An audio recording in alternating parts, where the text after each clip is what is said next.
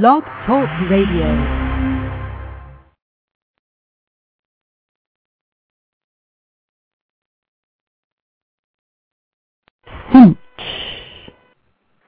Hi, this is Mildred Tassone, and welcome to the Neighborhood, New York. Tonight we have from the Director's Chair with Cinematic Masters Carlo, Mignano, and Nick Agneta. And I'm not sure if I pronounced that correctly, so I apologize in advance. They're going to discuss some of their latest projects, some of the documentaries, and so we look forward to hearing from them again. They're on cinematicmasters.com is their website, and they have a Facebook page. So we look forward to hearing the conversation.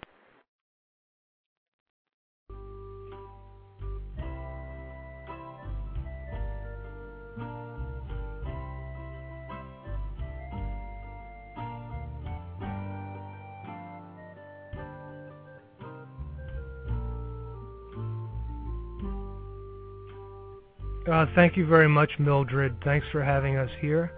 It's a pleasure. We'd like to introduce ourselves. I'm Nick Agneta. And I'm Carlo Mignano. And we're going to talk about what it's like to make an independent film. Carlo and I met about 3 months ago, and Carlo was actually editing the film City of the Eternal Spring, when he ran into a need to have music. Right, Carlo? Yes. Actually, I would like to start by saying that City of Eternal Spring is a film that I made in Bolivia.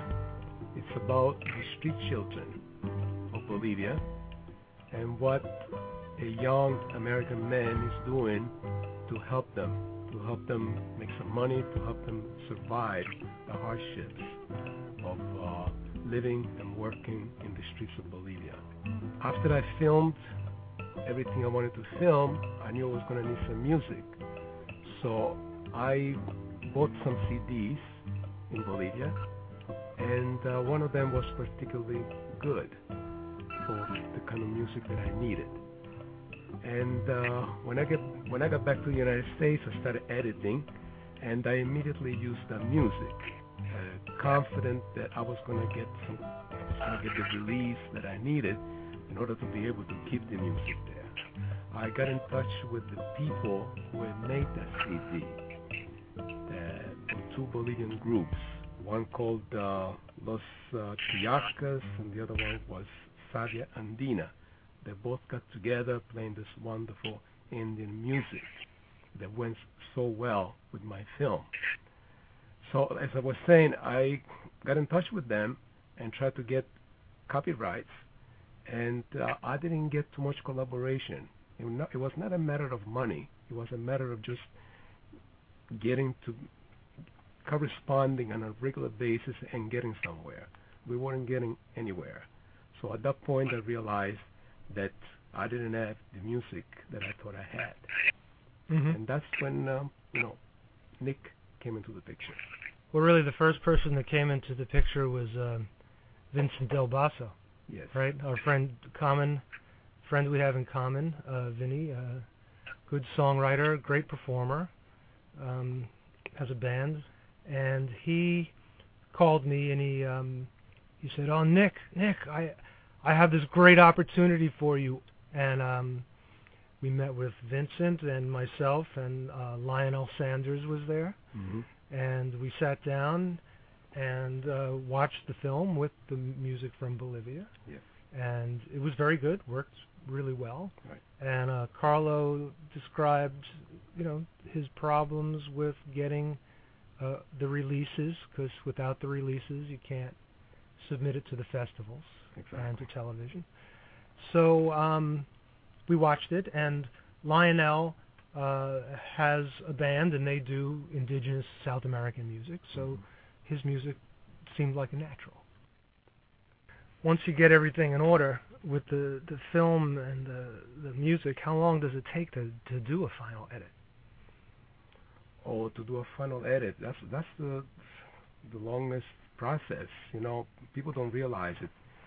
Shooting a feature film can be done in 5 to 6 weeks, but the editing can take 6 months, even 9 months. It can take a very long time. My film, City of Eternal Spring, I shot in 2 weeks. I mean, we were working like 12, 13 hours a day during those 2 weeks in Bolivia. But the editing, probably if I would have worked on it on a steady basis day after day, I would say that it probably would have taken me close to 4 months. Why does it take so long? Because film is about clips. Clips are, snippets of time, and you have to put them together and tell a story. And every clip has to be the right length. It cannot be too long, because if you see it on the screen much too long, you get bored. It cannot be too short, because the filmmaker has to give you time to see what's on the screen and to understand what's in there. So every clip has to be the right length. And the right length cannot be mechanical, cannot be mathematical, because the right length is determined by the content of the particular clip. So that's why it takes such a long time. The other thing is that when you edit, you have to edit according to a rhythm. You have to have a rhythm in your mind. So again, the clips are not arbitrarily long or short. They have to follow this rhythm that you are perceiving internally. And another thing is, if you're editing to music, then you probably want to edit on the beat as much as possible. You don't want to do it too persistently, because then it becomes a little boring. But you want to do it at the right time and the right place. And that, again, it takes time, because you have to manipulate the clips, again, to make them longer or short, so that the cut from one clip to another one falls on the beat. Yeah. Now I understand the beat very well. Yes. So Carlo, while you were editing the film, I was working with Vinny, and we were starting to get some music together. And Vinny had wanted to record this traditional song called Motherless Children, and we recorded it. It took us about two sessions to get it down, and we played it for you, and you said the movie's not about motherless children. So you liked the music so much, we made an instrumental version of it with the mandolin as the lead instrument. And then I think you started running into some problems getting the releases from Lionel for his music. Yes, I did. Again, like I said before, because the complexities of the whole process. But thanks to you, you intervened, and you facilitated Lionel and I reaching an agreement. Mm-hmm. And finally, I got the release that I wanted. And because at one point I thought I had to re-edit the whole thing again. Mm-hmm. I had to look for new music. And at that time, you were willing to compose the music for Mm-hmm. the film. But you said that perhaps you could mediate between Lionel and me. In my view, just in pure unselfishness, Lionel's music was perfect for the film. So I play with him, and I said, Lionel, you really should rethink, this arrangement, because the film's going to bring the music to a much wider audience. It's going to give your music a lot of exposure that it ordinarily wouldn't have just as pure music. And Lionel agreed. I think he heard the reasoning and the soundness of my idea and perception, And so everything worked out fine, Carlo. You didn't have to re-edit the film. Yeah, it worked out beautifully, and at that point, yes, I didn't have to re-edit it. I just fine-tuned what I already had in terms of music, narration, and ultimately within a few days from that, I completed the film.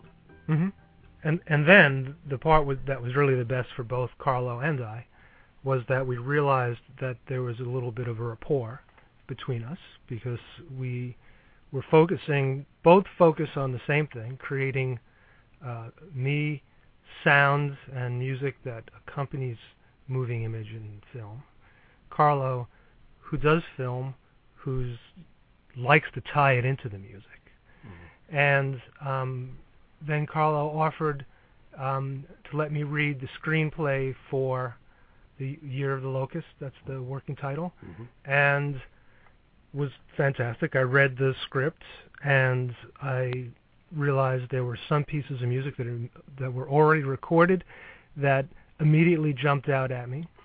So Carlo and I made another plan to sit down, and I brought over 5 or 6 CDs of a whole catalog of stuff that I've been working on, that I have recorded, and I moved through some of them.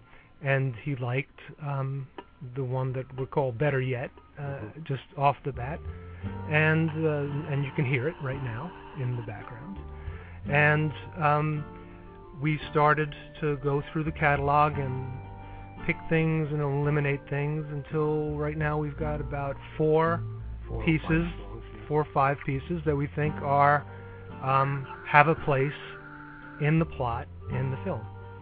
And how do you, when you hear them, how do you know they're right for your film? Which is really, I guess, one of the hardest things for anybody to describe. It's so... Well, the film is not on film, it's not on tape, but it's in my mind. In my mind, it's a finished product. I know exactly what the film is going to look like when it's finally put together. Therefore, when I listen to music, I immediately know if the music will go with the film and more or less what parts of the film it will go with. So that's not, of course, that's not always the case. Sometimes you have to test it. You cannot always do it from memory. You have to actually test the music in your editing room with your film, with your images, before you are 100% sure. But you have a pretty good idea if a piece of music is going to work or not for your film.